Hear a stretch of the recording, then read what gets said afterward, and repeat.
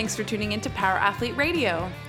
Lauren Lando joins us on this week's show. Yes, it's true that he's coached over 70 NFL All-Pros and at least 20 first-round draft picks. However, Lando has yet to rest on his laurels as he continues to educate through his board roles at Metro State, Setenta College, and Elite Sports University. Lando is also responsible for the Return to Performance program at Steadman Hawkins Clinic in Denver, where getting athletes back on their 2 feet after suffering devastating lower extremity injuries is his jam. But here's why we like the guy. His coaching style and ethos is centered around mastering the basics, not bullshit or overly sexy gimmicks. He also believes building a rapport with athletes starts with a candid conversation. His expertise comes at the cost of dedication and the athlete's openness to being coached. This episode is dense with coaching takeaways, drills, and new ways of looking at programming for weekend warriors through elite performers. For a guy with this level of success, you'd imagine a comparable-sized ego, but that is certainly not the case. As Lando says, experience is just the byproduct of failing a lot and being able to say, I don't know. He's now focusing his efforts on Lando Performance, his training facility in Colorado. Stay tuned to the end of the episode for a very special announcement coming out of Power Athlete HQ. This is episode 211. I'm smoking, going down the road. Power Athlete Nation, what is up? This is Luke in Austin. Tex in Austin. Ooh, Tex has to get rid of his Austin or his Tex nickname. I think we got to start calling you McQuilkin. Mac. Coach. Mac Irrelevant. Enough about us, because if you're one of those poor saps who subscribe to this shit, you just listened to episode 209. No, they're gonna have one in between. Yeah. They recently listened to 209, which is a 3-hour story about Tex and myself. So you don't want to hear about us anymore. But if you do, well, maybe we just ditch our guest here and we just talk about ourselves again. Or we talk to Lauren about ourselves. That's right, people. We have Lauren Landau on the line. He's our guest of honor. And I promise John is not with us. He's alive, but he's not with us physically. So you won't get to hear about his 10 NFL or 100 career, 10-year NFL 10 playoff veteran, appearances. 10 playoff appearances, 100 career starts, on and on. Well-born stories. We get Lauren Landau stories. And if you don't know who Lauren Landau is, he runs Landau Performance out of Colorado. And from his bio, here's what I've learned. Thousands of athletes Lauren has worked with, 700 pros, 70 all-pros, and 20 first-round draft picks, and probably increasing year after year. Am I right, Lauren? Yeah, those first-round picks are few and far between sometimes. But, we just had another one this year with Christian McCaffrey, so we can add to the total. Congratulations. Check that, 21. But people, what does that mean to you? It means that this man is well-traveled, has experience, and, for our listeners, Lauren, we kind of talked about it before the show. Basically, you're preaching to very good-looking individuals, very smart. They're better looking than Tex and I. And I thought you were talking about us. But yeah, we have gym owners, we have strength and conditioning coaches, we got guys out of their gym, and they geek out on this stuff. So we're excited to get going here. But what have I missed out on? I know we kind of want to hear about the journey. A lot of your interviews are enamored about kind of the first round draft pick and the process there. But truth be told, and not to discredit the work you do there, we always are more impressed by giving the kid who never had a shot, taking the genetic trash can and putting them on a squad. That's where I think you're really empowering people. And again, not to discredit the top end athletes, but that's kind of where my selfish focus is going to be during this conversation. But before we even get there, tell us your story, man. 2 minutes, Sure. 20 minutes, whatever you got. Yeah, first and foremost, thank you guys for having me on. I'm excited to kind of share a little bit of my journey and find out more about your all's journey within the process of this conversation. My journey is a little bit different, I think, than most people who are in the performance and strength and conditioning world. And I won't bore you, but I think I'll at least give you enough background to give you a sense of where I've taken things and why I've taken things the direction I have. And with that being said, I want the listeners to understand I've been in performance enhancement work for 22 years, and I would honestly say there's not one part of my path that I wish hadn't happened. Okay. Where, you have people who say, oh, I wasted time here. I wish I wouldn't have taken this. I wish I wouldn't have done that. Oh, I did my internship and my internship had nothing to do with what I do today. And what I do is I look at every part of my journey as it's set me up to where I'm at today. And I'll explain what I mean by that. But just so you know where I'm at today, own and operate Lando Performance in Denver, Colorado. We have just under a 10,000 square foot facility where the facility, Tex, you've seen it. It's nice, but it's not bells and whistles nice. But really it's our infrastructure. It's our coaching, makeup, and our culture that we try to provide in here that really we think brings people in and creates a family type feel. So I have 15 coaches that I oversee and really teach methodology to and manage. So that's that's where we're at today. Now let's take you back. I came out of University of Northern Colorado with an exercise physiology degree and a minor in nutrition. Now, when I came out of school, I was in that process of looking for internship sites. And Tex, you had hit on it a little bit before we even got started on the air. You said, was performance training even around, as an industry kind of silo? And it wasn't necessarily. And so when I was coming out of school, it was one of those things like strength coach route wasn't even talked about that much. And it was really the performance side. There was nothing out there. And so I was looking at this. I was like, okay, I'm not coming out of this degree going on into personal training. I think I could have done that without going this way. I could have done accreditation classes, courses, certifications. And so what I did is I decided I was going to either go into physical therapy school or into PA school. Well, with that being said, I went ahead and took my internship to the route of cardiac and pulmonary rehab and went through my entire internship, enjoyed the process, learning about the process. And I thought my next natural step was really going to be going into cardiac pulmonary rehab. And that's what I did.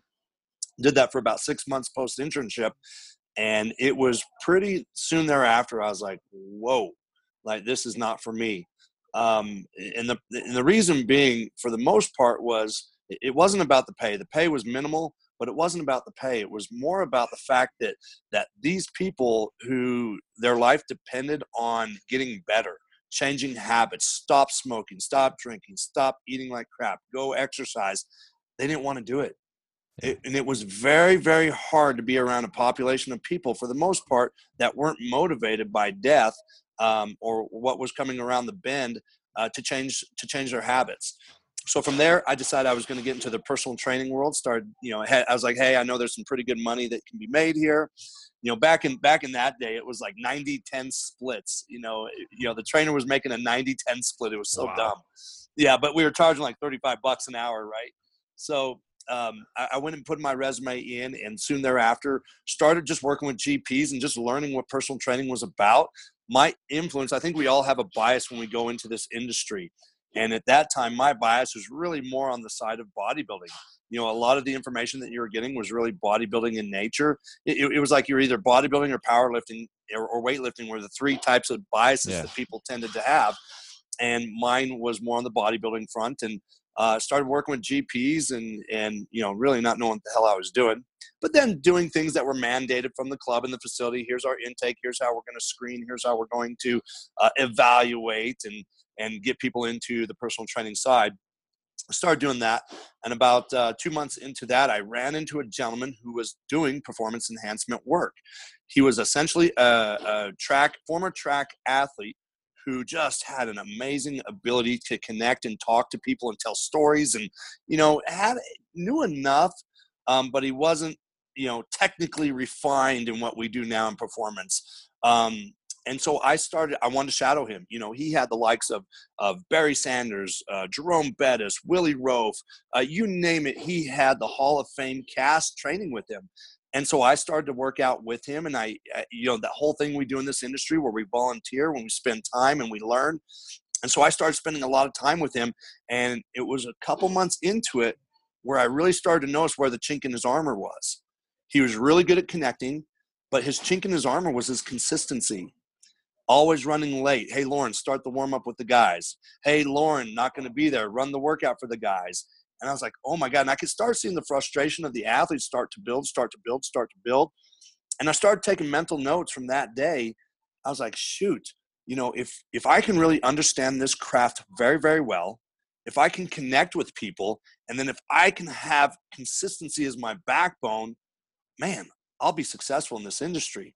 So I kind of took those 3 pillars upon myself to then start seeking out and finding mentors who really knew the craft, going after the guys like Lauren Seagrave and going after the Dan Pass, the guys who just understood movement from a linear model extremely well, but they could apply it a lot to multi-directional practices, or at least some of the same overtones. So I got into that and started working with athletes, middle school, high school aged, and ran into a unique opportunity where I was able to start sitting down with agents and talking about pre-combine prep. My first class was 19 years ago. I had a first-round draft pick in it named Trey Thomas. I had Trey Thomas, Aaron Smith, Samari Roll. Like, I had some studs in that class. And, I was like, wow, this stuff's easy. First rounders every year. But that's really kind of how I cut my teeth. And to be honest with you, I didn't know what the heck I was doing. I think I still argue we still don't know what we're doing. We're trying to get better at figuring it out.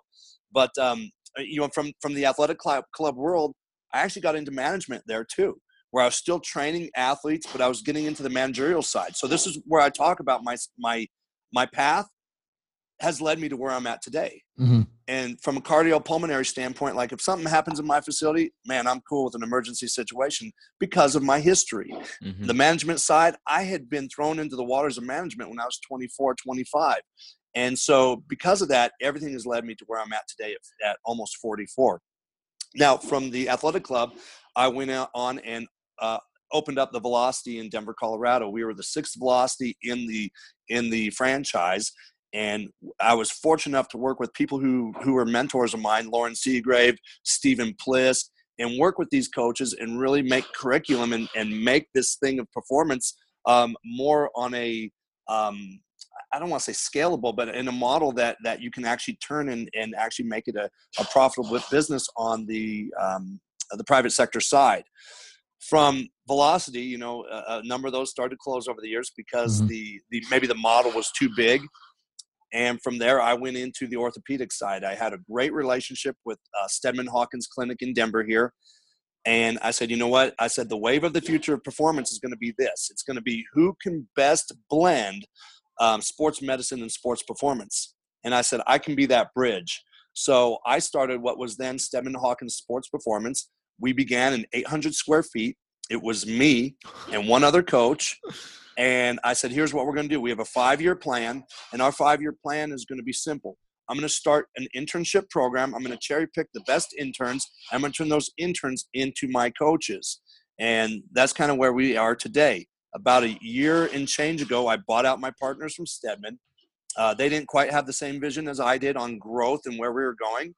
And I said, all right, guys, I said, I think the rubber hits the road. It's time for me to either walk from this project that we're all partnered in, or I'm going to buy you out. You guys decide.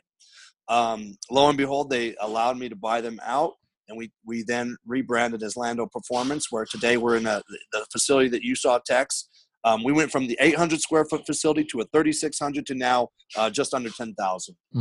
So I learned from my Velocity issue, right? Velocity, we had 20,000 square feet. And in my head, I said, you know what? I think there's a performance model issue if you go above 10,000 square feet. Sure. And so even though the failure of a Velocity facility was heartbreaking to me, I sure as hell learned from it, and I'm moving on from it. So going back to what I said earlier before I got into this 6-minute rant, but it really led me to the part of looking at everything as an opportunity to learn and grow, and not to be cliche with it, but to really take it to heart and do it. In Tex, I'll get to your point real quick, and I'll touch on it. But when I was at the Steadman Hawkins Orthopedic Clinic, what I did is I actually developed their return to sport protocols and their ACL, the return to sport and the prevention protocols for lower extremity. But the buzzword's always ACL. So I did that, and we continue to do that today. I believe that's where John worked on one of his knee operations. So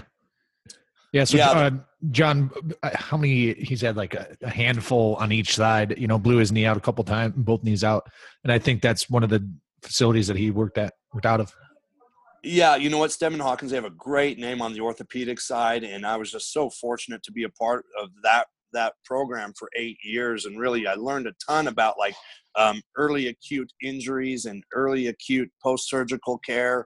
And for there, again, it helped me sharpen my sword, where I can have those conversations with any orthopedist now and talk to them about, hey, what stage of rehab is this person in now? And, typically most physicians will hand somebody off to someone like myself at about week 16 to week 20 of post ACL. I see most people about week 8 or 9. So I'm able to kind of understand what was done early on in the rehab side. Nice. Which is crucial. Just kind of as a collegiate strength and conditioning coach, one of the issues I found was players would go to the ATC room, right, away from the weight room. They get the rehab, and then they kind of get a pat on the butt, and they just appear back. So they kind of fix this acute issue, but then there's this overarching, this chronic movement pattern issue or something going on that's just neglected. Just get as many athletes out of that room as quick as possible. Yeah, and you're absolutely right, and that's where I said the biggest failure is that you might restore them to functional on a goniometer and what their ranges of motion are passively and actively, but what does the functionality look like? Mm-hmm. And if you've seen a lot of the ACL like return to sport protocols, they're really a quantitative value. It's hey, how many reps of XYZ did you do? How far did you jump single-legged jump relative to the good leg or the uninvolved side? And they're never talking about the qualitative component of it. And really, Tex, that was really the big stapler take-home message that I had at the play conference here was deceleration. Yeah. Working on the art of deceleration, not just jump landing, but in locomotion. Right. And that's, on a smaller scale, because for the piece of the pie that works with the general population that listen to us, there's not a lot of opportunity to do that given the makeup of a class session, right? And that's a lot of the stuff that we try to teach these guys in one of our seminars is you just don't know, right? And when you look at the function, kind of the holy trinity of alignment, reduction, and production, there's a huge bias to what force production, because that's what makes the numbers go up, and then bigger numbers mean better abs or some shit like that. That feedback's immediate. Yeah, immediate feedback, exactly. So with that said, as you're developing your coaches or your interns or you're convincing athletes perhaps that are coming out of a different training philosophy, what's the art? What's the method? How do you inform, educate, convert? What's the deal? Mm-hmm. Yeah, you know what the biggest thing? So if I get a new athlete coming in who's been trained and say they've been a high performer for a long time and they're given sport or they've had a lot of success, I bring them in and I say, day one, tell me your why. Why do you want me? Like, do you want me to help you burn calories and stay in shape from all the things that you do at night and on the weekend? Or do you truly want me to enhance your performance? I said, because here's what I feel I'm pretty good at. And that's kind of watching an athlete move and trying to help them become more efficient. And so I explain them what I do on the front end as well. And then from there, I say, there's some rules with my training. Like, it's not, we just don't go in and grip and rip. Like, there's some rules to this. I'm not just going to say, oh, today we're sprinting and here's our cones, let's go. Like, there's going to be some rules that I apply, and those rules are truly here to help you. Now, I have athletes who buy in and I have athletes that don't. And I think it's like anything. I have group settings here as well. I do a lot of work one-on-one, but I also have small group and large group. And I think just like any of us, when we start to recognize, like, if an athlete is coachable or buying in, you give them everything you got. And when I start noticing an athlete who maybe isn't highly coachable, they're not highly bought in, I typically pull them aside and say, hey, what's going on here? Like, is it me? Is it like you don't like the way I look? Like, is it the words that come out of my mouth? Like, what is it? And a lot of times they don't recognize that they've created this habit of not paying attention. Like, we talk about intentional and attentional, and they don't recognize that they're not doing that. And so I give them, kind of a warning shot. Like, hey, I'm paying attention to you. I'm giving you cues. I'm asking you to do some things and you're not even listening or responding. Now, it's one thing if it's a neuromuscular issue where they're coming back from injury and they just can't do it. But if it's a pure lack of want to, I this sounds really bad coming from a coach, but I'm going to be 100% honest. I'll quit talking to you. You know, if I've quit talking and cueing to you, it's probably not a good thing. And because I've got to put my emphasis into the person who is listening to me. And if I've got a group of 20, 30 athletes, I'm going to spend my time on the guys who actually want to listen to the cues and are here for the true coaching. You might hear for the physiological byproduct, but if you're here for the true coaching, I'm going to give you everything I've got. And the other guys, I learned to kind of dial it back a little bit. And I think I think they're a little bit miffed a little bit when I quit talking to them a little. Like, oh, I must be doing things really right now because Lauren's not cueing me. No, you've exhausted my patience to this point because I see you're not meeting me halfway. Got a great example. I have a kid. He came out of University of Georgia. He was a safety, unbelievable safety. He was like a hybrid safety linebacker, and he came in to train with me. And he was like always a bubble guy on the Redskins roster. He was always kind of a bubble guy, and he was one of these guys who'd come in and he just was uncoachable. He kind of fit into that mold.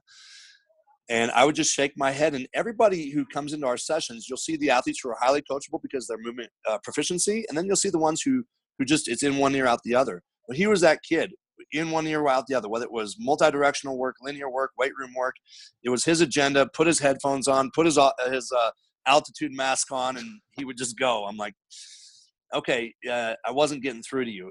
And I saw him for 2 off seasons, and it was about the same kind of thing. So finally, he gets injured. Oh, no. He gets injured with Buffalo Bills. He had a very nice season, but he ends up getting injured. That injury, he called me up. He says, I know you're the guy to get me back. And I said, I need to see what your level of buy-in is and your level of coachability. So he came in, and he was a 180-degree turn as far as athlete with that mentality. And we had to get him back from this. It wasn't a serious injury, but it was something that could actually prevent him to being re-signed. And he became the most coachable athlete at that point. So sometimes there's roadblocks or there's constraints that force an athlete to then flip that switch of being coachable. And he was the one case where it took an injury for him to actually not think he was the man anymore and go, shoot, I should actually listen. Yeah, so I don't think that's just one case. There's a lot of athletes out there like that. Yeah. And it's fortunate, right? We're here to help. And I think sometimes these athletes look at criticism or critiquing or suggestion as you're doing it wrong or you're not good enough. And it's like, no, it's quite the opposite. It's an opportunity, as you discussed as a coach. Every situation you are in, whether it's managing or just an intern sweeping floors, it's still an opportunity to learn. Mm-hmm. Just from an athlete's perspective, every cue you receive, every day you step into a weight room, training, practice, that's an opportunity as well, as long as you see it. Yeah, absolutely. So this is pretty deep into the art of coaching. And I know it took you a lot of reps to get there. And at the Play Summit, you introduced a system perspective and a coaching perspective. I found it interesting that you put the system-based perspective before the coaching. Could you talk about why that was in the presentation and explain your system-based approach? Tex, is that a polite way to say you disagree with Mr. Landau? No, I just perked my ears up. Oh, okay. Ears are perked, Lauren. Careful. So anytime you give a presentation, right, you're kind of giving people a 50-minute, 60-minute snapshot into what you do. It's hard for me to lay down like a total philosophy within the methods that I'm about to show. So the number one thing I'll do is I'll say this is a systems-based approach, but I also kind of retort on that as well and say, it's not a systems-based approach. It's a strategy. And what the biggest thing I was really trying to come across in that presentation was, okay, we do all these great things for multi-directional work, ladder drills, cone drills, whatever you want to call it. And people think that they're making somebody more agile or quicker on the field. And it's my contention that it's really a system based on what we know about locomotion in all planes of motion. So if I can reduce it to some degree to becoming a master of linear locomotion and then the deceleration properties within that. And then if I can master like the planal aspect of frontal plane motion, which is your shuffles, your slides, your speed shuffles, whatever you want to call it. And I can master deceleration within that. and then I can master my transitional or my transverse plane. So now I've just covered all 3 coordinate planes of motion of sagittal, frontal, and transverse plane. If I can then master my transverse plane bridging because really what agility training is, it's for the most part, it's how do I get from a planal movement to a linear aspect? But I've got to have a transition that happens in the transverse plane. And once you start reducing things down to those planal movements that we can have, or those key movements that tend to happen in those planes, then you start blending those together and the movement becomes flawless or seamless in transition, where a lot of coaches will set up great agility drills, but they never actually show the athlete how to be more agile. They just get them through the obstacle course. Mm-hmm. Where here I'm trying to make a system based on what we know on movement, and then the qualities of movement, of deceleration, and how we ultimately blend them. Because I'm a firm believer that our transverse plane motions, like our karaoke patterns and all that rotational BS, really is a bridge into an acceleration from a change of direction. So if I'm doing a shuffle and I put on the brakes and I've got to drop and open up the hips, that's a rotational pattern. And the more I understand that rotational pattern and where it comes from, and then how to get back into acceleration, the athlete becomes more seamless. So I always talk about acceleration or multi-directional work is simple. You have to ask yourself one question: how do I get back to acceleration? And if I can work on all those sub-qualities and understand what my acceleration mechanics are, I become a much more efficient athlete. Within our world, we refer to it as chunking, and I guess in education, Totally. Scaffolding. Yeah. Letters become words, sentences, Boom. You hammer those fundamentals in. Oh man, yeah. To be able to combine them effortlessly, seamlessly, right? Yeah, and that's what I do. Going back to the system, like it may be a system, but it really is a strategy. Mm-hmm. Like to get from point A to point C, like the number one question I have to say is, where am I going next? And in sport, we never know. So I always talk about, the more aware or the more aware of your person you are by a couple different things. Where's my base of support relative to my center of mass? Are my feet narrow? Are my feet wide? Are my feet in an ideal position? Now, relative to my center of mass really determines what my weight distribution is. So I might cut in a frontal plane and my foot spacing might be perfect, but my center of mass drifted over the outside foot. Now I'm unbalanced. Okay, well, I have a strategy to get out of that position now. Now, if I decelerate and I'm in the right weight distribution relative to where I go next, now I have a different movement strategy. So the biggest thing is I create this system, but I never give absolutes to the athlete.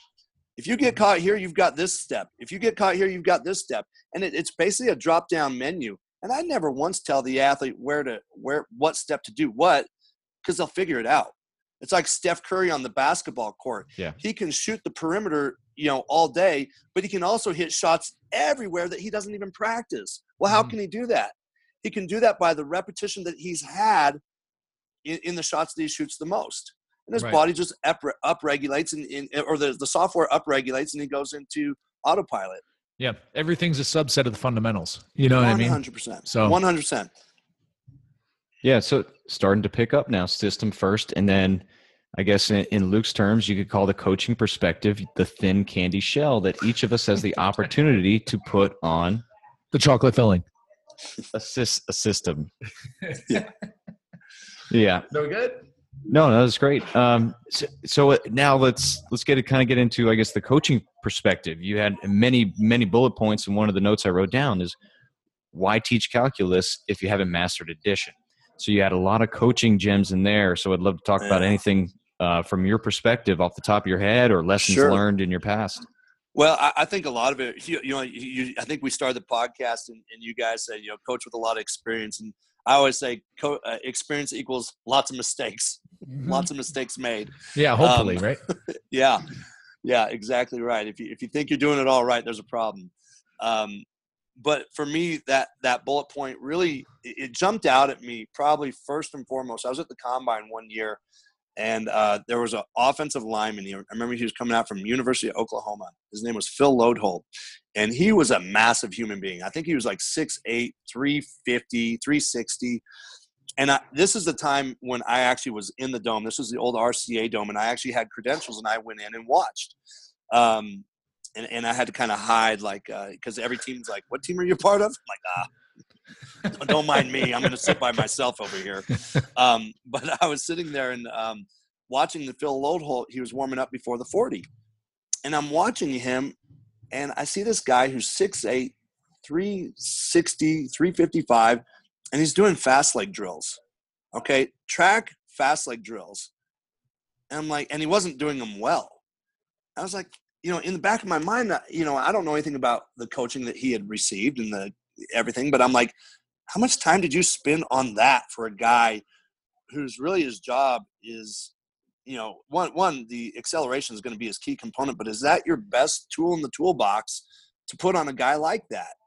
Or were we just trying to get sexy and give him something that looks track-like to get more buy-in? I don't know, but it was like, to me, that's what really started to hit me. Like, what are we giving the athletes drills for? Like, to me, I know our time with our athletes is truly limited. I need shit that transfers. Mm-hmm. I need shit that transfers, not shit that's fast sexy. and effectively. Yes. And universally for most athletes, right? 100%. And I'm all for coordination tasks. I'm all for that. But to give somebody a coordination task such as that, when you have a 6 to 8 week window to run a 40, I don't know if that's best spent time. So, neither here nor there. I don't know really what his training was. Maybe that was a drill he had from a high school track days and he wanted to bring it out before he ran the 40. But to me, it was ironic that somebody clearly was spending time with the offensive lineman. You look at the KPIs of what he does, and, is that where I want to be spending my time? I don't know. So it goes back to, like, are we doing drills for drill's sake, or are we doing drills that truly have transfer? And if it's out of the wheelhouse from a technical and proficiency aspect, and your landmark of time of what you're getting them ready for doesn't allow you to really influence that skill, why introduce it? So that's really what stemmed with that. But we see it in everywhere. We see it in the functional training world of, let's make everything more unstable and let's do everything single-footed and one arm. And it's like, really? Like, there's only a certain amount of neurological energy that I can put forth into this exercise. And the more neurological energy I put in, or functionality, I'm going to lose out on the strength component. So What am I going after? You have to ask yourself, what am I truly going after in said exercise? Is it a circus trick, or do I want to make somebody strong? So, I think that's where that really stems from, Tex. This industry is full of it. Whether it's, the core work, the trunk work, the activation exercise, like, everybody's just trying to be so damn sexy or so damn inventive. Inventive is a word that happens in our industry. And I think it happens on the movement side. It happens everywhere. Mm-hmm. Did you invent that word? Inventive? I don't know. I don't know if it's a Scrabble word. Would I get points on that? We'll in my book, yeah.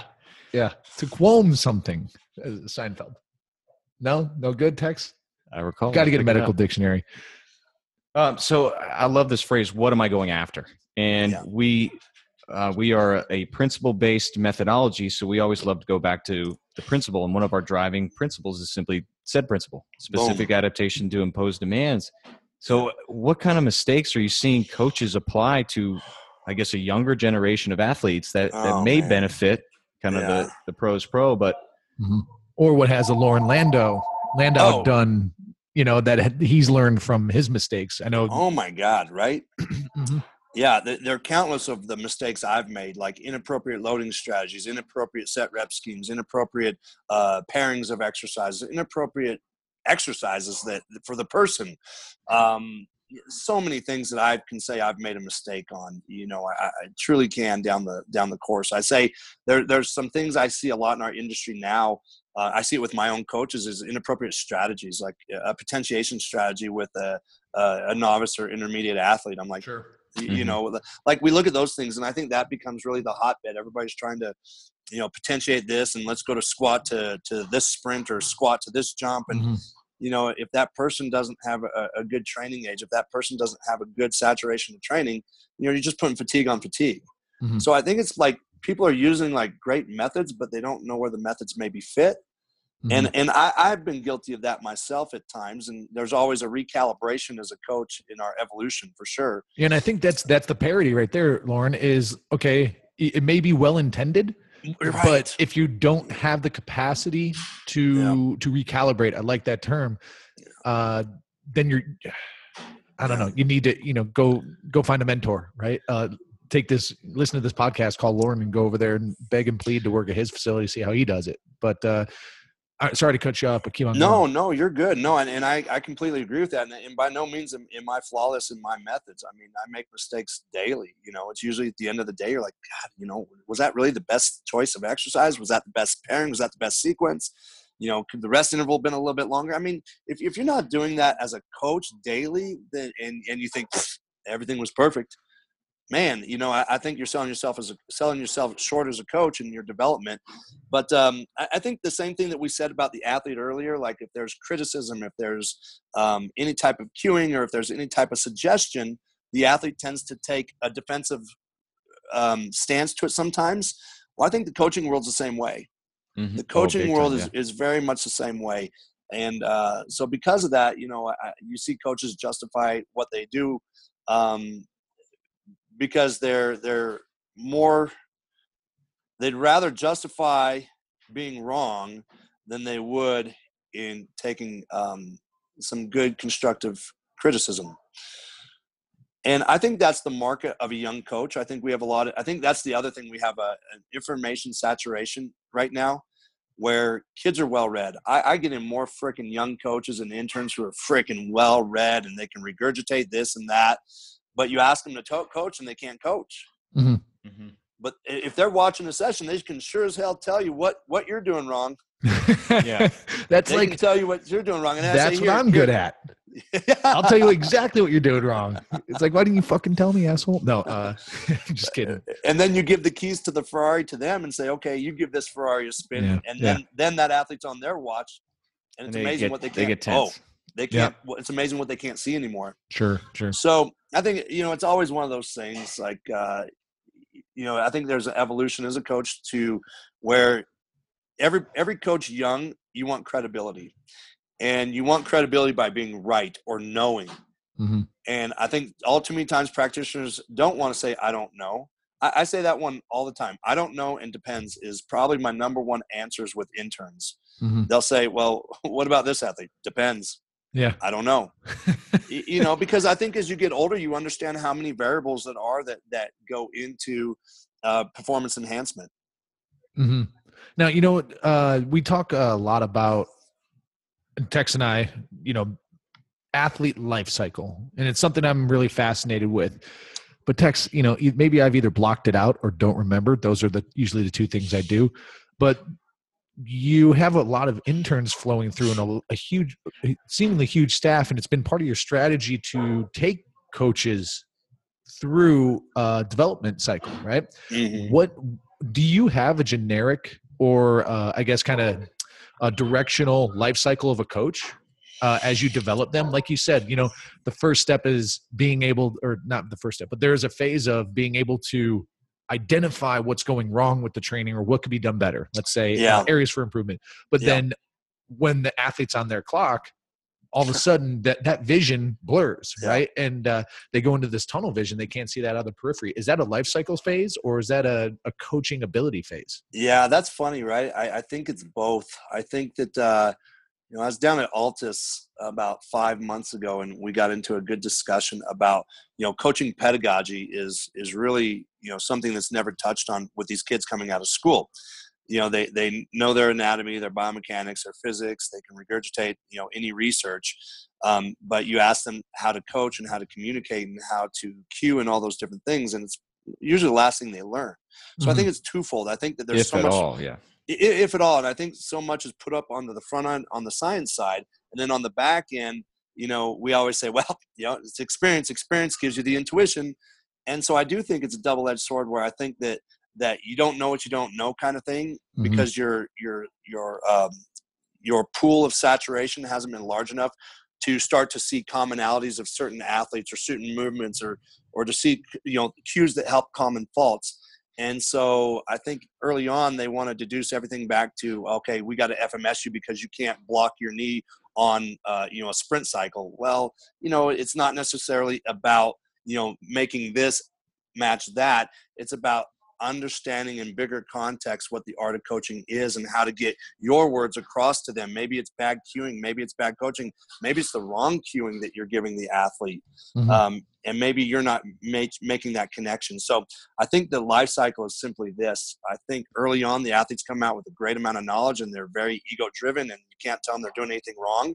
And then about 5 to 8 years into the career, they're like, I don't know a damn thing. I'm not a good coach, because you start to realize all the things you've missed all these years because you were so worried about being right that you weren't paying attention. You weren't making it athlete centered and really pulling yourself back and saying, I don't know, let me refer out. That's probably the number one thing I do is refer out to with my athletes these days, instead of trying to be the end all be all for them. And as a young coach practitioner, I think you find that as a sign of weakness if you're referring out. Well, I've found that my athletes love it when I refer out because they trust me even more. Yeah. They know I understand where my strengths are. So again, I think it's the evolution, man. I really do. Yeah. I think there's an awareness that the coach has to have, but it's an evolution. Yeah. And, again, just comparing, contrasting athlete life cycle, coaching life cycle. With properly timed training stimulus, you can really start to accelerate the athlete's life cycle, right? Misapplied training stimulus may expand that in terms of trying to hit certain, I like the term you used, like a training saturation. So certainly there's frequency of training, et cetera, but correct movement selection, sequencing, I shouldn't say correct, but optimal, there's a term in there I'm missing, to accelerate that life cycle so that we can start to really maximize training effect after the athlete is trained enough to get better, right? Is there, in your experience developing these guys, is there any tips or tricks for some young coaches that are listening? They say, hey, 8 years, fuck, I don't have that time. I wanted to get it now because that's what everything, that's how long everything takes. But not necessarily a magic pill or flip the switch, but what is the mindset that or mindset factors that an athlete or coach should have to maybe accelerate that life cycle a little bit and compress the time frame to reach enlightenment? Can you think of anything? Yeah, you know what? I think it comes back to, what I tell all my good interns, or I tell my interns when they come in at day one, I say, you have 2 ears, 1 mouth, listen more, talk less. I try to really keep my young coaches and my interns from cueing too much. Save your words and just watch. Watch and see, is there a tendency of a poor movement pattern or poor execution? Or is that person's new movement strategy based on health history? You don't know, but you've got to watch enough of it to let their movements tell you a story. So I tell the young coaches, like, it's hard because you want to share how much you know. But again, as I've gotten older, I coach a lot less than I ever have. And it's not me, doesn't mean I'm not paying attention. I'm paying attention probably even more, but I'm sitting there saying, what's the key issue that I want to correct? And is it limiting? Because I think the two things we have to look at as a coach's standpoint when we're trying to over-cue, I think it's like a game of Where's Waldo, where everybody's trying to find out what is wrong, that nobody's freaking paying attention to what's actually happening right. And what I mean by that is, if you watch movement, say we're watching somebody move linearly, is there anything that you see that throws off rhythm and tempo? Is there anything that creates pain? Is there anything that creates like just a hitch in their movement that would then relate back to movement and tempo? So you have to ask yourself that. Like, they may have a limiting range, or they may have these suboptimal mechanics, but is it actually impeding performance? You have to ask yourself that.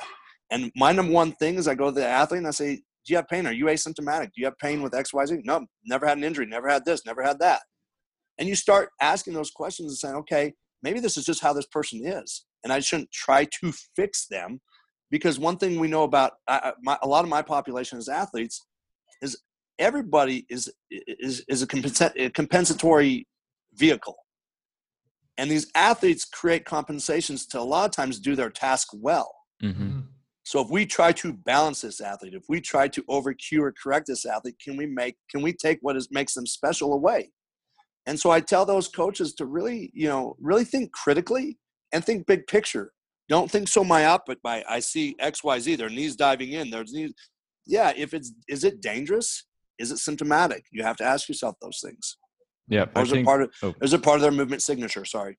No, a big growing moment for me as a coach is working at a D1 football for the first time, and those are the greatest athletes that I've ever had the opportunity to work with. And there was one guy who would walk heel over heel, kind of not pigeon-toed, duck-footed, heel over heel. And I'm looking at this guy and I'm thinking, oh, we got to do something about this. So I approached the coach, just what I was seeing, and he's like, "This is the fastest guy on the team." And Right? I was like, "Yeah, but coach, yeah." And he's like, "This is the fastest guy on the team." And it took me, I guess, a while to understand that, even like years down the line.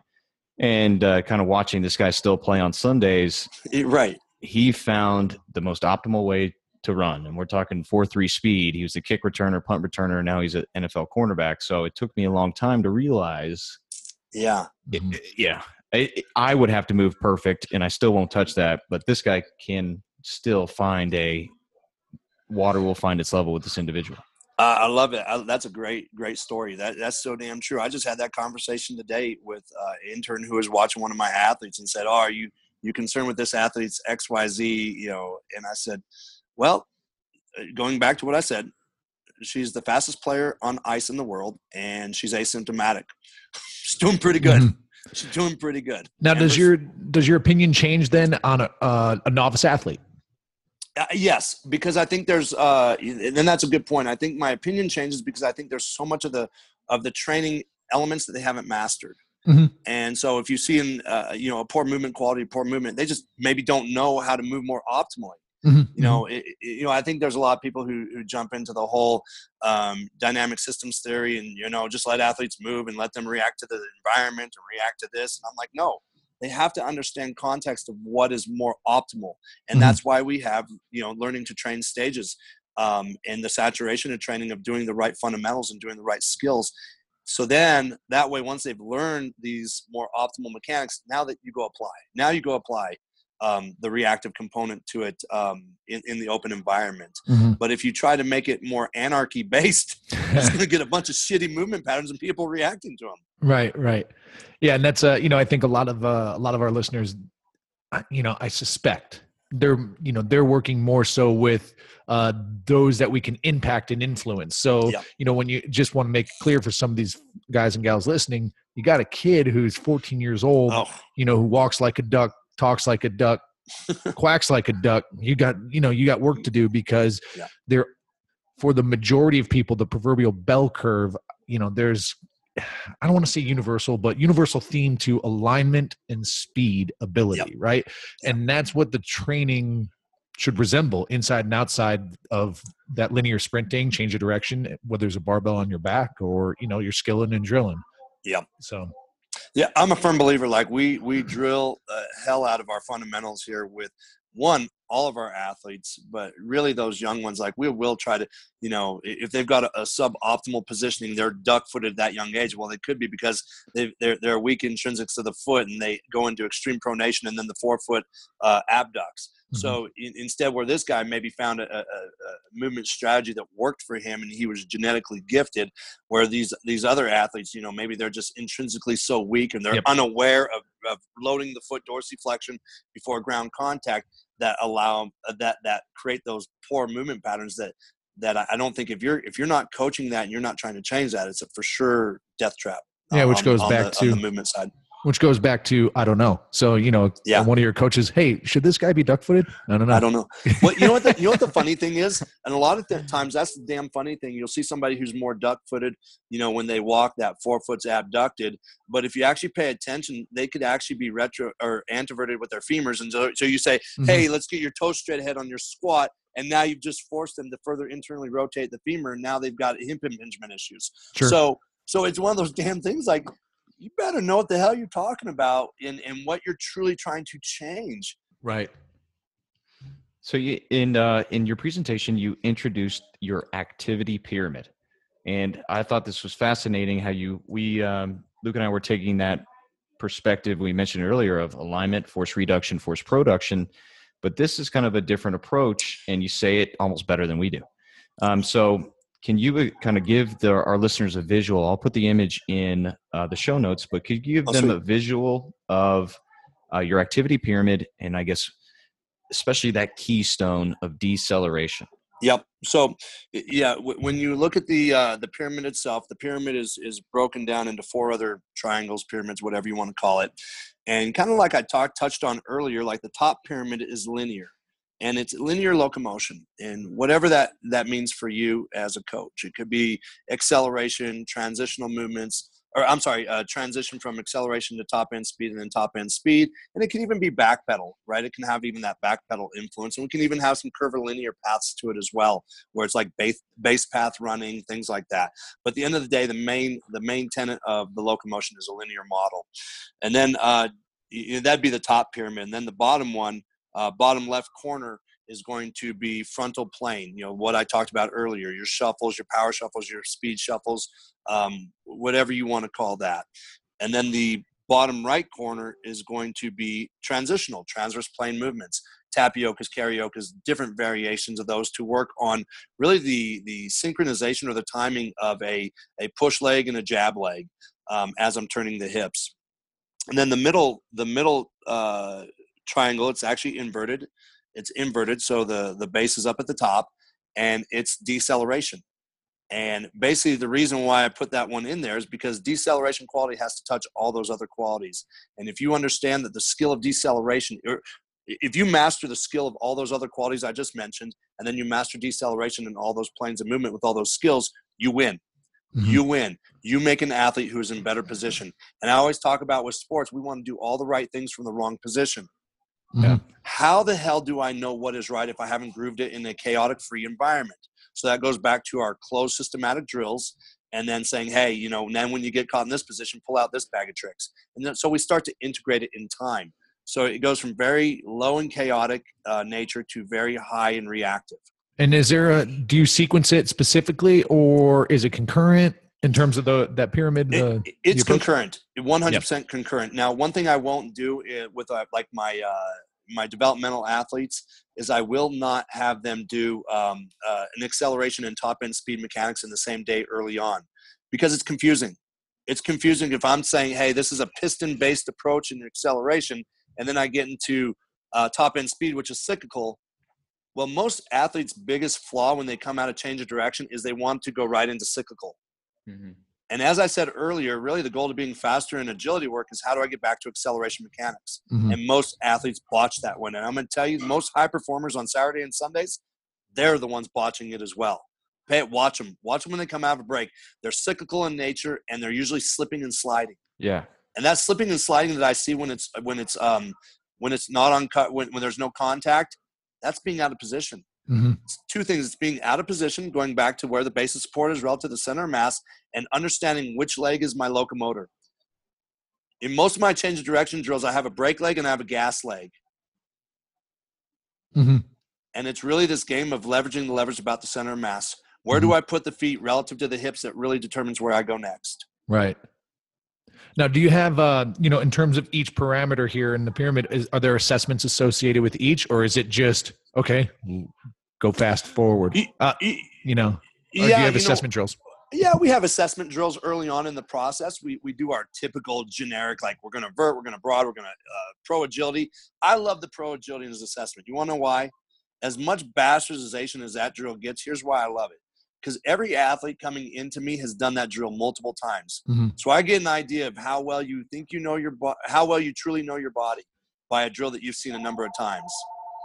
And it's actually alarming the amount of elite athletes that I get from the Division I level that don't understand, how to decelerate, how to reaccelerate out of a cut. And to me, it's not like the sport-specific action of the 5-10-5. Well, this has no relevance because you never do that on the field. It's not about that. Right. It's about how quickly can I decelerate and accelerate, decelerate, and reaccelerate. That's the bottom line. Mm-hmm. And to me, that comes down to how well you understand position and angles. Mm-hmm. And I guess, now that I think about my question, I probably fast think that one, Tex. This is an argument Tex and I will forever have. Fast thinking versus slow thinking. I guess it doesn't matter because it doesn't fucking matter what the assessment tells you, does it? It does. Because you want to go. Unless you're looking for balance in each one of these quadrants, I guess. Are you looking for balance and ability, or is it just like the training doesn't matter? We're going linear. We're working on deceleration. We're working on transition. We're working on frontal plane. I see what you're saying. If I look at each sub quality by itself, yeah, to me, it's education. It's all, I look at everything from the weight room, the warm up, the movement skills. It's all motor skill acquisition. And so I don't look at it as this proficiency. It's like, how do we upregulate the software? How do we make it better as we get stronger? How do we make it better as we get more, how do we make it better once it's learned with reactive nature? So to me, it's like almost every day is an assessment with it or an evaluation with it. Mm-hmm. Yeah. And I'm interested in combine drills versus preparation. So Boom. a lot of the stuff we're talking about with the activity pyramid is on-field preparation. Yep. But at the same time, you get guys that come in for combine drills. So kind of, I guess, talk to us about your approach. Are you also preparing the athletes for the field while the combine, or you wait till that's done and then get on-field practice preparation? So here's the beautiful part. So when I get my guys ready for the 5, 10, 5 and the L drill, these closed drills that were like, oh, these are boring, these are this, I tell them early on, like, if you can learn my rationale and my philosophy for doing this, I will make you a faster on-field player. Because again, I'm teaching them a strategy text. I'm not teaching them a system of how to do this drill. I'm teaching you a strategy that's going to hold long-term into how you play your position. So everything that I talked about with the weight distributions, the levers, the leverage, and the brake and gas, even though I'm getting you ready for a closed drill, it's helping you on your on-field drills as well. Now, I bring out coaches as well with the on-field component, and I'll get in there and coach as well. But I actually bring in former mentors who have played in the game. Now, where I have to be careful is a lot of those guys who played in the game, they really don't know what made them successful. Mm-hmm. They do have an understanding of what the coaches and the scouts have an eye for and what they want to see in a certain drill. They want to see hip bend. They want to see the fact that you're not a waist bender. They want to see that you've got good ankle mobility, that you've got great balance. But the number one thing that drives me absolutely batshit crazy is watching the combine and seeing kids who can't hold their footing on air. They can't hold their footing on air. And that tells me that wherever they went and trained, somebody taught them the dance steps to the 5, 10, 5 and the L drill, just like I did. But nobody showed them where they had context or carryover into the on-field preparation. Because there's no way somebody went and trained somewhere and learned the tenets of those drills, but now they can't hold their footing on a drill that's open. Or not. Those drills aren't even open. Those are still closed drills because the drill's going in. Mm-hmm. They might be more reactive in nature to a large degree, and there might be more change of direction elements. But at the end of the day, you have an idea what you're doing. The problem is somebody didn't teach them how to truly properly locomote.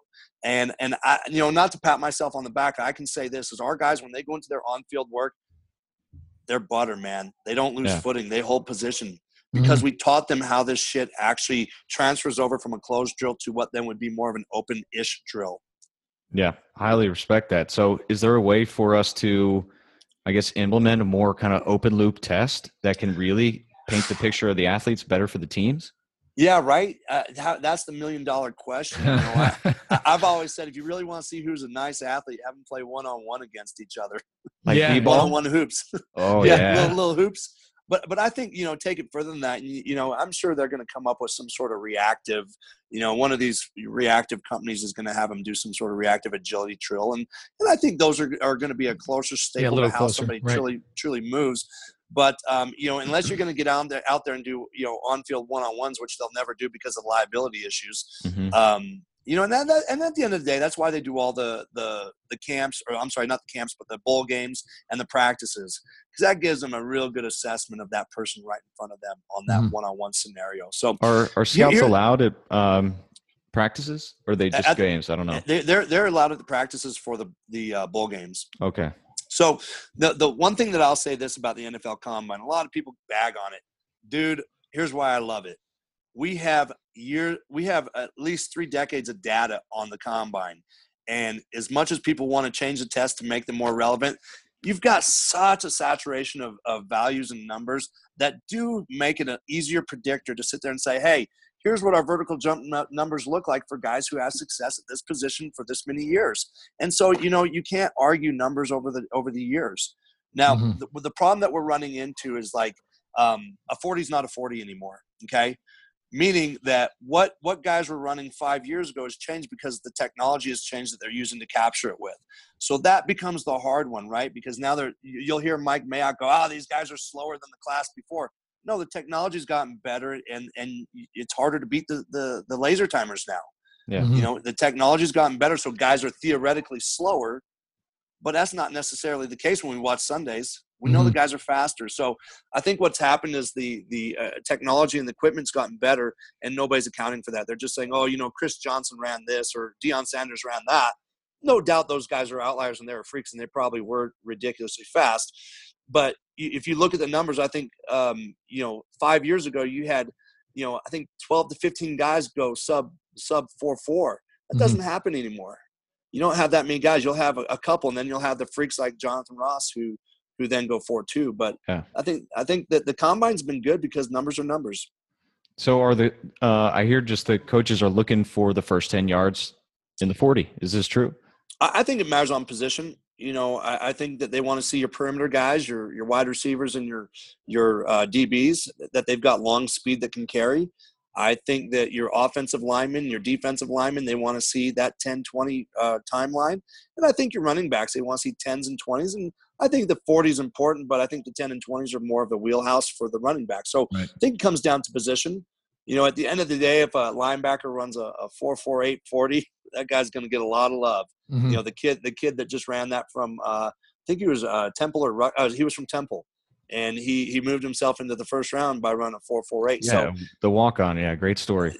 yeah. So regardless if they're looking at their 10 or 20, if you run a pop in 40, they'll take note regardless of position. So I want to stay with kind of open loop. So one thing I guess I'd love to do in training is just kind of get creative and find different ways to test the open loop for athletes. Yeah. So whether it being tag or just kind of different, just kind of reactive drills like that. So what kind of stuff do you apply to your athletes in your amazing 10,000 foot facility? Yeah, in my amazing 10,000 foot. You know what? I think the biggest thing, we will pull out some light sensors and things like that, but you got to be careful of the light sensors because they create a movement bias as well. And what I mean by that is if you put up the light sensors and say they're on like a hurdle, the athlete is going to step and reach to break the beam to be faster. But essentially, think about what I said earlier, what my philosophy was. Where is my center mass relative to my base of support? I just violated that rule. I just violated that rule, and actually watch the athlete that does that, and they come out every cut so damn slow. So what we do is we change our rules here. Okay, we'll put up the light sensors, but you've got to break it with your chest. You got to break the beam with your chest so you're not getting out of a position, a good position of locomotion. I do a lot of partner reactive work. Man, I love it. Two partners up, they're going to shuffle, and then boom, they accelerate opposition of each other. It's not like follow each other. It's like when this guy breaks, I break my way. So it's just creating that stimulus. I'm big on creating that open stimulus for these guys, whether it's clap, snap, person, partner, whatever they're reacting on. I love to change it up. Yeah. I guess one thing when we're teaching coaches about the fundamentals of change direction, we get away from the touch in the hand with a line. So now I have a reason to come back with because it changes the base of support from the center of mass. 100%. And that's just it. And that's the funny thing. That's why you have to leverage certain positions well. Here's one I get in the 5-10-5 all the time. You being at the D1 level, when, a coach maybe watches their kids do a 5-10-5, they say, don't get so close, don't get your feet too close to the line because you want to be, you want to take less steps or you don't want to travel as far to that line. So what do they have to do, Tex, to get that line? Center mass. Now you just shifted all your weight to the outside leg. Now I don't have great leverage to get out, and now I'm going to be slower. Mm-hmm. But try to convince some kid who's been taught by his coach that's I want to reach for that line, right? Mm-hmm. My whole thing is like, where's your center mass relative to it, and where's your weight distribution? Work with that, yeah. Work with that. Like, clearly don't overshoot it, but my God, don't play the other end of the spectrum. So right. It's about teaching these kids really movement and having them understand like what efficient locomotion is. And to me, it's like watching a good sprinter. Like you see the timing and rhythm right in front of you. Change of directions the same way. You see good, clean range of motion, and the coaches always say when they see good, clean range of motion, they go, "Oh, that guy's got great hips." Well, what the fuck does that even mean? He's got great hips. He looked good in a skirt. He looked good in a skirt. But what does that mean? That he's got great hips? No, he just transitioned better. Right. So it wasn't a mobility issue. It was an awareness issue. Totally. Yeah. So let's stick with kids development. I know you talked about McCaffrey. How long have you been working with him? I see some amazing change of direction drills on Instagram. Back when you were working with him before Instagram, what were you doing? You know what? Shit, the fundamentals. And we did it today. Same damn fundamentals. Today was a top end speed day for us. Christian and I started working together when he was 10. So we started working together when he was 10. I've worked with all his brothers. And the one thing that I will say that Christian did that was probably the best thing he ever did was he was a 3-sport athlete. Yeah. You know, he played football, basketball, and track. And so because of that, you know, it helps in the development of raising that ceiling. But the best part was in between seasons and out of season, he was in, you know, regurgitating the fundamental stuff that we do here, not the calculus, but the addition, subtraction. Mm-hmm. And, you know, we just hammered on that stuff. And Christian is the epitome of a high performer. He would call me after games at Stanford, or text me, I should say, and say, Coach, what did you see? What do you think? Mm-hmm. He was always up for suggestion. It didn't matter if he was in this Heisman year or not. He was always asking me, you know, was there something I could do better? What did you see? What do you think? He'll do that today. You know, today he goes, Coach, what'd you see? What'd you think of my movement and quality? Mm-hmm. He's always wants to upregulate and get better, and that's why he's the high performer that he is. So for a 3-sport athlete, you know, high caliber, mid caliber, whatever, you know, that doesn't leave a lot of time, right, you know, in between season, off season, and balancing the high school collegiate required training camp. So how do you know, I guess, is it just you get the most bang out of that addition subtraction, so that's what you're going to hammer? Yeah, 100%. We're going to hammer that, but in the early stages of development, like we dialed those in so tightly that when he would come back to me in those transition between seasons, we just, you know, hey, lug nuts were a little loose, let's freaking tighten them back up. Mm-hmm. And so you just get back on those skills and drills. And I'm a firm believer of this, guys. Like my job, I'm teaching athletes general locomotion skills. I am not teaching you how to be a better running back, better defensive back, better, you know, base runner. I'm teaching you general locomotion skills, and then you go apply to your sport. Mm-hmm. Yeah, just creating. And that's where I think coaches miss the boat in our sport.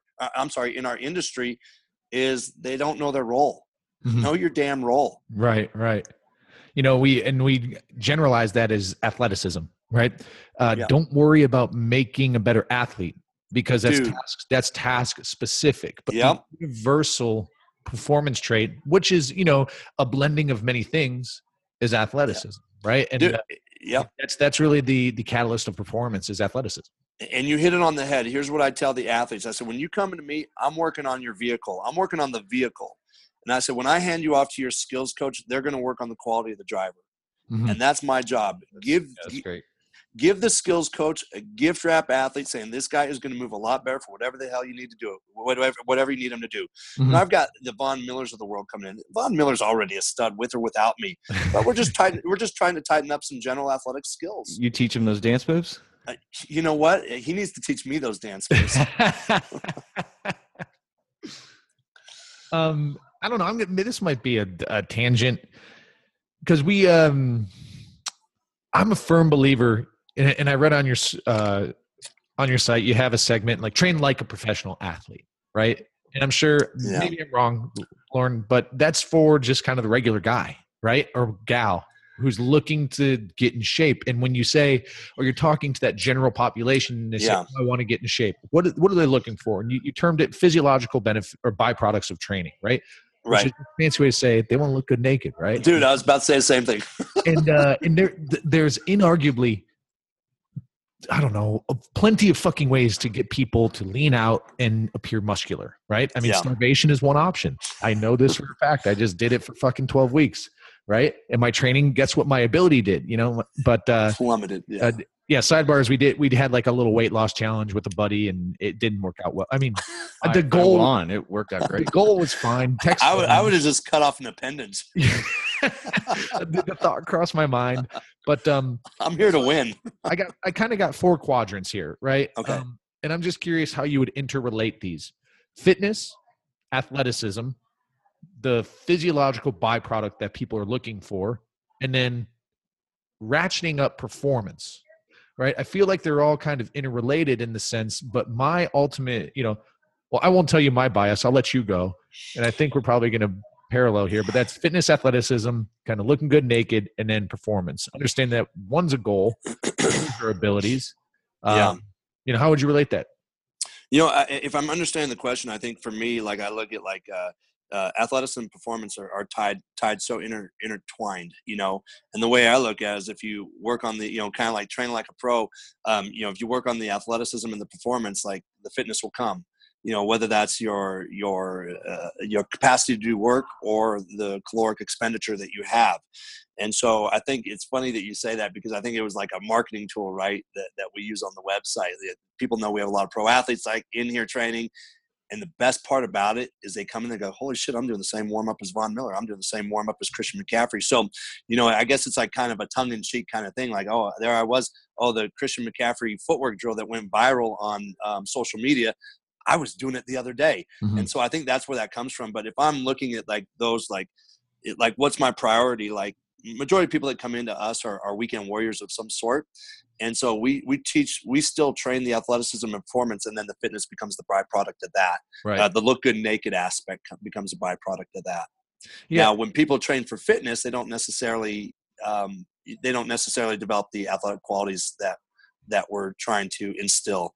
Mm-hmm. And, and I guess this is just, I'll just do it. Do it. Like a guy who's going to be like, yeah, totally. And I'll feel better about myself. But, for anyone listening to this, and I'm not saying trash, like start from the drawing board, but what I think people miss, and when we talk about, because we're in tight with CrossFit coaches and CrossFit gyms, that's where we run a lot of our seminars. Mm-hmm. These are the audiences we sell our proverbial methodology to. So the marketing tool, right? And my contention is this: the methods that guys like you, Lauren, impose to increase performance are the most prudent, in the sense that they're the safest, because you cannot fuck up Von Miller for a season. Right. They are the quickest in terms of eliciting a response, because you don't have time to take 2 years to do something to get a quick training response, right? Yeah. And at the very crux of this is something that we simply put as form follows function. So you're training for it to be a high performer, your physique will resemble that, right? Yeah. And it's just that simple. And it's, people, we were doing a corporate wellness gig for these guys, and they're like, oh, you guys train professional athletes. You're going to be over programming for us. And it's like, no, you don't understand. All the gimmicky bullshit that you probably are falling for or you think works, that is where the risk may not be worth the reward. There are fundamental things that we do to ensure safety, correct locomotion, and maximize training response. And it's the same shit that people do with the cream of the crop athletes, because they're very expensive and you can't break them. Yep. So, but I people struggle to connect with that message. And I was just curious if maybe you had cracked the code. Yeah. I think we do a pretty good job here of saying, here's really how the professional athletes should train. It comes back to two things I talked about. I want to make sure anything that I'm doing is transferable. It is most transferable for the time I have and what I'm trying to get them ready for. Because everything for my athletes is set up on a timeline. Like, when does this athlete leave? When do they have to compete? So everything's set up by a timeline. So because of that, you may have to ratchet up some things. But those high performers who maybe have a good training or really good training edge, who have been with me for a while, they're going to upregulate to my stressor that I provide on them relatively quickly. However, it's still all fundamental tools. I just might use the methods a little bit different. It might be a fundamental squat followed into a potentiation-based exercises. That's another fundamental exercise that now we're using this strategy to evoke a different response. So that's the damn funny thing is, right? I'm using two fundamental tasks, but I'm using an advanced strategy to get something out of it. And I think it goes back to what we talk about with variation. The elites need more variation. And the variation doesn't have to be just crazy sexy. It's just like a different stimulation, where we look at the more the fitness enthusiast or the younger athlete. I mean, we could sit there and squat them 3x10 for freaking ever, and they're gonna see results. The pro athletes are using the same fundamentals. They just might be using them in a different strategy to evoke a different response. Where it's the same exercise that we do with the novice, the young training age. And they're sitting there doing the same things. And I think a lot of people have this misconception that, you're swinging sledgehammers and you're you're running with tires and you're, doing all these tire flips, and clearly that's a fine strategy and people can do that. That's freaking fine. But I think when you actually look down to the bulk, really what the big boulders are of what people are doing, that they're hopefully going back to what we talked about earlier, that you're using your recipe from, the Olympic weightlifting, from powerlifting, from bodybuilding sequences, and you're using that for your weight room strategies. You're using the template of those three to fill out your resistance strategies, and then hopefully you're using good locomotion tactics from a fundamental standpoint, linear, deceleration, change of direction, to complement that. So one thing that I've always done too, and I talked about it at length, like my philosophy has really come down to efficiency and what transfers. And to me, there's nothing more transferable than movement. So let's make people great movement, proficiency machines, and then let's use the weight room as our icing on the cake. Mm-hmm. Where a lot of strength coaches are quite the opposite. Yeah. Me make you big and strong, you are faster, and that's actually most likely false.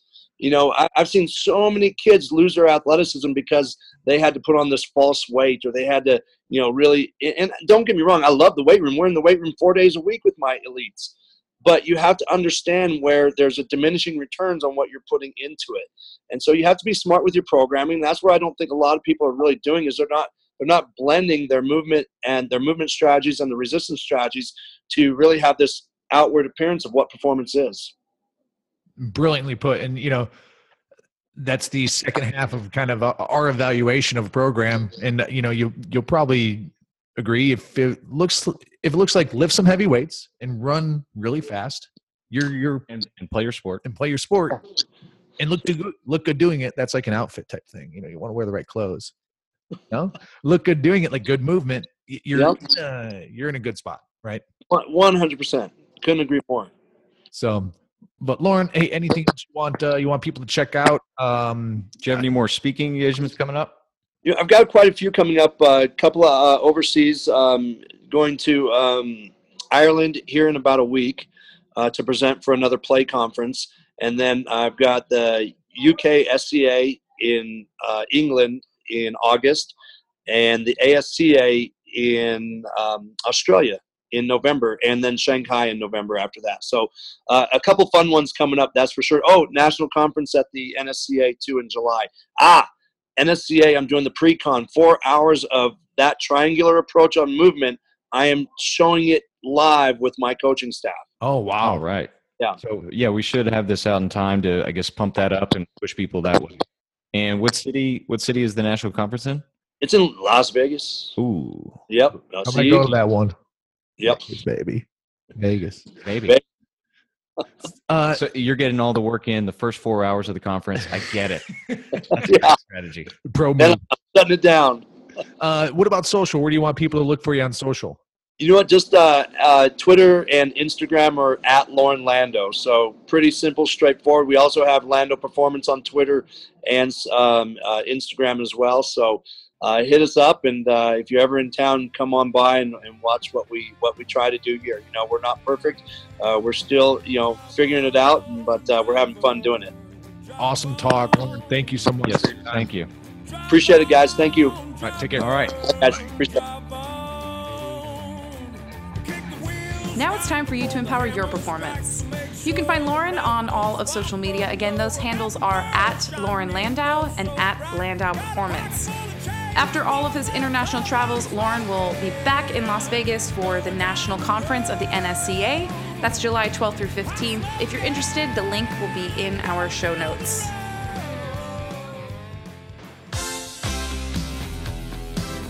And Mother of God, is this tune giving you PTSD? That's likely because you attended last year's Power Athlete Symposium. Well, guess what, folks? It is back. Mark your calendars for December 8th through 10th and tell your SIGO that you gotta see a guy about a horse in Austin, Texas. If you're a noob, here is what you can expect. Amazing guest speakers, tons of practical and hands-on diagnostics, this song definitely on repeat, and some mild but legal hazing.